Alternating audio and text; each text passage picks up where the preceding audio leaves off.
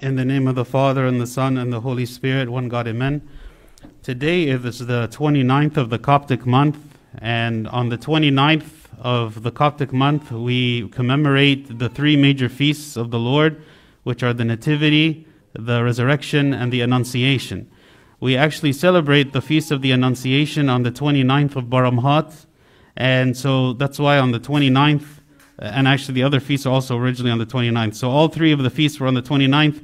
So we celebrate on the commemoration on the 29th of every month. And these readings that we read from today are from the Annunciation. Actually, all of the responses that we say today are from the Annunciation. And the Gospel is also from the Annunciation. And so we read in verse 31, the famous verse that we also read during the month of Qiyak. And behold, you will conceive in your womb and bring forth a son, and shall call his name Jesus. This is Archangel Gabriel speaking to St. Mary, giving her the promise of the coming of the Messiah through her. And if we look at actually so many of the things that God has said all throughout history to his people, it's been in the form of promises and covenants. That God promises us many things for us to be hopeful and to look forward to them in the future, that something good is to happen. That even though maybe in the moment there is difficulty and there is trial, but one of the things that allows us to endure and to persevere in the midst of this trial is that we remember the promises of God. Okay? So it's important for us to reflect on these promises. So I'm going to speak a little bit about what are some of the characteristics of the promises of God, that whenever we are maybe in a difficult situation, we can remember God's promises, we can remember his characteristics, and the characteristics of his promises, and be hopeful that there are better days to come. And maybe now in our life, in the world, there is so much anxiety because of so many things that are happening in the world. And it's important for us to reflect on God's promises, to realize that actually we are not subject to the world, we are not part of the world, we are not under the system of the world. And so for that reason, we should be rejoicing because we remember the promises of God and that he lifts us up out of the world to be something more and something higher and something better than simply what we find in the world. So what are some of the characteristics of his promises? The first one we know is that God definitely keeps his promises, right? Different than man, right? It's very easy for us as human beings to break promises. We make a lot of promises and we say a lot of things, and then in the end, we don't actually keep necessarily everything that we say. In Numbers 23, verse 19, it says, God is not a man that he should lie, nor a son of man that he should repent. Has he said, and will he not do? Or has he spoken, and will he not make it good? Meaning, God is not like us. When God speaks, his word is sure, his word is certain, and we place our hope and our faith in his words because of what he said and because of who he is, that everything that he says is going to come to pass. Even when it doesn't make any sense, even when we don't see a way that this would happen.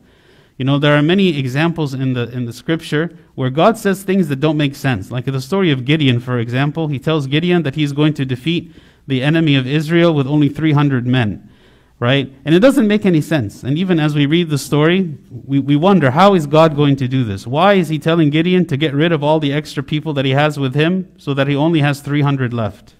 It doesn't make any sense. But this is God's promise. And we see in the end God was able to do it. So we should place our trust in God because of who he is, not because we understand his actions, not because we understand what he is doing. Maybe we look in the world today and we don't see a way out of where we are. We don't see a solution. We don't see something that can come out of the situation that we're in that is good, right? But God knows. God knows. And God has a way out of any situation, and he offers us salvation, and he keeps his promise. And the second characteristic of his promises is that his promises are better than what we can imagine. You know, always when human beings go to God and ask him for things, what we ask for is not even close to what God is capable of giving. Right? Like when the paralyzed man, when he and his friends, they went to Christ in the house, they asked for something which was that the man be healed. Because in their mind, that was the most important thing. In their mind, that was the biggest problem, right? But what God offered him was something greater than the physical healing. It was the spiritual healing. He forgave him his sins. When we go to God, he gives us what we don't even realize that we need. He gives us something bigger than what we ask. And that's a very important principle when it comes to God, right? that he's always ready to give more. Sometimes we see that God is maybe stingy. And we pray, we ask him for something over and over and over, and maybe I don't receive what it is that I ask for. Or maybe it takes much longer than I would like to receive what it is that I ask for. And we wonder, why isn't God good? Why isn't God giving me something good that I'm asking for? Well, the question we should ask ourselves is, maybe what I'm asking for is not as good as I think, right? In 1 Corinthians 13, St. Paul, he says, "For now we see in a mirror dimly, but then," meaning in heaven, "face to face. Now I know in part, but then I shall know just as I also am known." Meaning in heaven there will be the perfect fulfillment of all promises. In heaven there will be perfect understanding. There will be perfect vision that we will see, that we will understand, that everything will make sense to us. Whereas now here on the earth, we have a hard time to understand. We don't understand. Why does God delay? Why does he not give us what we ask for? Why? Maybe what we're asking for is not even the right thing, right? In Proverbs 14:12 it says, "There is a way that seems right to a man, but its end is the way of death." Like very powerful verse. There is a way that looks right, that in every way from the outside it looks good to us, but its end is the way of death. So if we're asking God for something that's end is the way of death, God is not going to give it to us. Right? And maybe we complain and we're sad and we doubt, and we don't know why God is not giving it to us. But the answer is, it's because it is the way of death, right? We don't see it. We don't see it, but God sees it. And so the promises, the things that he offers us are actually far greater than what is it that we ourselves know. Number 3, God's promises are for our salvation. In 2 Peter chapter 1, it says, "By which have been given to us exceedingly great and precious promises, that through these you may be partakers of the divine nature." Right? What is it that God wants? He wants us to be partakers of the divine nature. He wants us to be united with him. He wants us to live eternally. Right? We focus so much on earthly things when we pray sometimes. And it's not to say that God doesn't want to give us good things even on the earth. But what is God's primary goal? What is God's primary way of operating with us as human beings? Is he wants what's the best for us, right? He wants the greatest thing for us, which is eternal life, right? So he says, if you need to suffer a little bit on the earth to produce for you eternal life, to help you to attain eternal life, then I would rather that you suffer on earth so that you have eternal life, rather than you have everything you ask for and everything you want on earth and not have eternal life, right? So his promises are for our salvation. This is what his aim is. This is what his focus is. Because once this life ends, then there will be no more problems. There will be no more suffering. There will be no more sadness. There will be no more anxiety. There will be nothing of that anymore. So the true solution, right? The true solution to all the things that we're asking for is eternity, right? Eternity with God. Number 4, God makes covenants with us so that we know what to hope for. Okay? He makes covenants with us so we know what to hope for. In Isaiah chapter 54, it says, "For the mountains shall depart and the hills be removed, but my kindness shall not depart from you, nor shall my covenant of peace be removed, says the Lord who has mercy on you." When God went to Abraham and to Isaac and to Jacob, and he made covenant with them, what is it that he said? He said, "I'm going to make you into a great nation," right? And this great nation is great not simply because it has a lot of people. It's a great nation because it is through this nation that the Messiah, who is the Savior of the world, will come for the salvation of all people. And so he always reminded Abraham, Isaac, Jacob, all throughout their life, he always reminded them of the covenant, right? That at any time when we are struggling, when we are suffering, we remember the covenants of God. We remember the promises of God. We remember what it is that God did for us. What is it that God said about us? We remember who we are, because sometimes we forget who we are, right? When we wander through life, we forget. The more time that we spend in the world, and the more time that we spend with people, right, in the world, we begin to forget sometimes of what God made us to be, right? That we are made in His image, that we are made to glorify Him. And we find ourselves just blending in with the world, blending in with other people, looking like them, talking like them, acting like them, hoping on the things they hope for, whereas we actually have a far greater hope than any hope that is in the world. We have a far greater joy than any joy that can be attained in the world. And this is what God wants us to see, is all the good things, the covenant that He made for us. The things that we should hope for are not the things of the world, but the things that He promises are the greatest things. Number 5, God uses unconventional methods to fulfill His promises.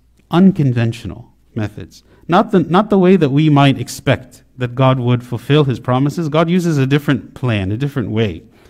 In Joshua chapter 6, we read about how God told Joshua and the Israelites to capture the city of Jericho, or essentially to defeat the city of Jericho. Okay? What is it that He told them to do? It says, "And the Lord said to Joshua, See, I have given Jericho into your hand, its king, and the mighty men of valor. You shall march around the city, all you men of war, and you shall go all around the city once. This you shall do 6 days." And all they did was they went around the city. Every day they would go around the city, and on the last day they went around the city 7 times. And after this, the walls of Jericho fell, and the city was gone. Right? This is certainly an unconventional method. And this is certainly a method that if God were to tell us to do something like this, we would think that it's kind of crazy. Right? Let's try to make it more like practical for our situation. Let's say we have a problem with our boss. Okay? And we want to solve this problem with our boss because our boss is making us miserable at work. And God comes to us and He says, I want you to walk around your office building 6 times. And once you walk around your office building 6 times, then your problem with your boss is going to go away. It's going to disappear. Or your boss is going to be fired and someone else is going to come and replace him. What would be our reaction to that? It seems kind of strange. Like maybe we wouldn't even want to do it. It feels like kind of ridiculous, right? Or Naaman the Syrian. Naaman the Syrian, he had leprosy. He came from Syria to Israel to see Elisha the prophet because he knew that Elisha the prophet was a mighty prophet and that he could potentially heal him. Elisha the prophet didn't even want to see him. All he did was he sent a message to him and he said, go wash in the Jordan River and you will be healed of your leprosy. And Naaman the Syrian was furious. And he said, I came all the way from Syria here so that I could see the prophet, so he could heal me, and all you're telling me to do is to go bathe in the river? We have our own rivers. I could have bathed in a river. Why are you telling me to do this? And he almost wasn't even going to do it, right? Until one of his servants convinced him to do it, right? God uses unconventional methods. And this is why we have to have faith when we live with a God, that God does things in a strange way. He does things in a way we wouldn't expect it to be done. This is the way He fulfills His promises. The 6th point is that some of God's promises are conditional, right? Like God will do something if we do something. An example of this is in the 10 Commandments where God says, honor your father and your mother that your days may be long upon the land which the Lord your God is giving you, right? It is a conditional. He's saying, honor your father and mother, and if you do this, then your days will be long upon the land which the Lord your God is giving you. So God wants us to participate in this process, right? It is not just that we sit not doing anything and God gives us promises, right? And God fulfills all of His promises. There are some things where He tells us, I want you to do something, right? And then I will do something, right? I want you to live a certain way. I want you to repent. I want you to struggle in your life, and I will respond in giving you something, right? And so it's important for us to understand what is our role, right? What is our role in the promises of God? There is something that we need to be doing too, right? And we need to pursue Him, right? We need to like see Him as being important, something that's a priority for our life, something that we seek after day after day. The 7th characteristic of God's promises is that God's promises can be in the form of warnings. Okay? In Galatians 6, it says, do not be deceived, God is not mocked. For whatever a man sows, that he will also reap. For he who sows to his flesh will of the flesh reap corruption, but he who sows to the Spirit will of the Spirit reap everlasting life. Again, it's a question for us, asking us, how is it that we choose to live? How is it that we sow? Right? How is it that we sow? I go back to this idea of the greatest work as Christians that we can do is the work of repentance, right? Because we all are going to fall short. We're all going to struggle in sin, and we're all going to struggle with many failures in our lives, okay?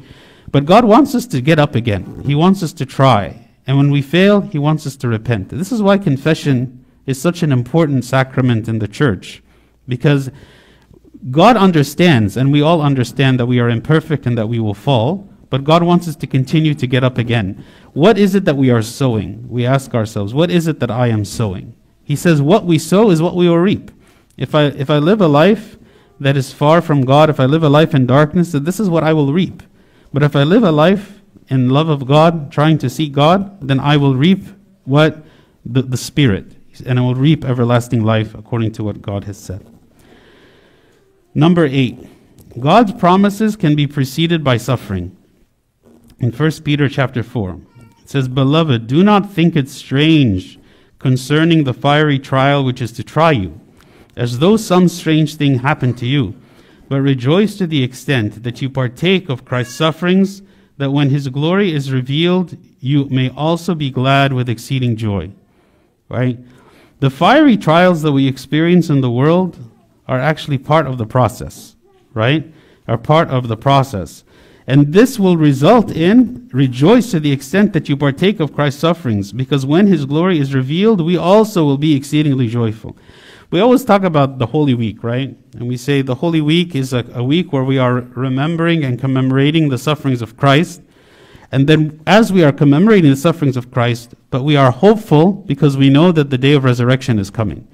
What makes us able to endure the sufferings is because we know that there is the resurrection. We know the resurrection is coming. And when we participate in the fasting, when we participate in the prayer, when we participate in all of that, and the difficulty of that week, then when the feast of the resurrection comes, it is a very, very joyful time, and we feel the difference. You know, when you fast for 55 days, and then you break the fast on the day of resurrection, it is really a joyful day. Right? It is joyful for our spirits, it's joyful for our bodies, it's joyful in every way, right? And so here this is kind of something that is reminds us of the state of suffering in the world. Sometimes God allows us to go through some suffering for a time, and then when we see Him resolve our problem, when we see that the suffering has produced something good in the end, that we rejoice with this exceeding joy. The 9th characteristic of God's promises is that they should motivate us to live in purity. In 2 Corinthians 7, it says, Therefore, having these promises, beloved, let us cleanse ourselves from all filthiness of the flesh and spirit, perfecting holiness in the fear of God. What should motivate me to love God? What should motivate me to obey His commandments? It should not be fear. It should not be fear. Maybe at the very beginning of someone's spiritual life, what motivates them to follow God's commandment is a fear of hell, let's say. That could be for some why they are motivated. But that is not the right motivation, right? The right motivation should be a motivation of love, right? Because we love God, that we want to follow Him. We want to be with Him because we love Him, and we see what He's done for us. We see how much He loves us. And so we love Him, and we want to obey Him. And yes, when we sin, we are sad and we mourn over our sins. But at the same time, we know that God is merciful and He showers us with His love, with His kindness, and so we are able to get up again and we continue to follow Him.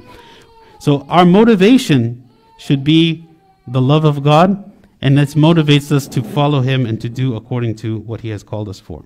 The last point I want to say is the last characteristic of God's promises is that we should wait patiently for their fulfillment. In Hebrews 6:12, it says that you do not become sluggish, but imitate those who through faith and patience inherit the promises. We don't know when God's promises will come to pass. You know, from even in the New Testament, Christ was speaking about how the second coming was near, right? It was at the doors. It was going to come soon, right? And He kept speaking about that to the point where some people believed it was going to happen in their lifetime. Okay, but we know that didn't happen, right?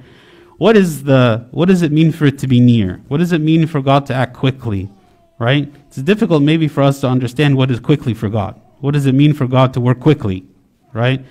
So we need to be patient, right? And wait for God's good timing to fulfill the promises that He has made for us, to answer the prayers that we ask of Him, because there is some benefit in waiting.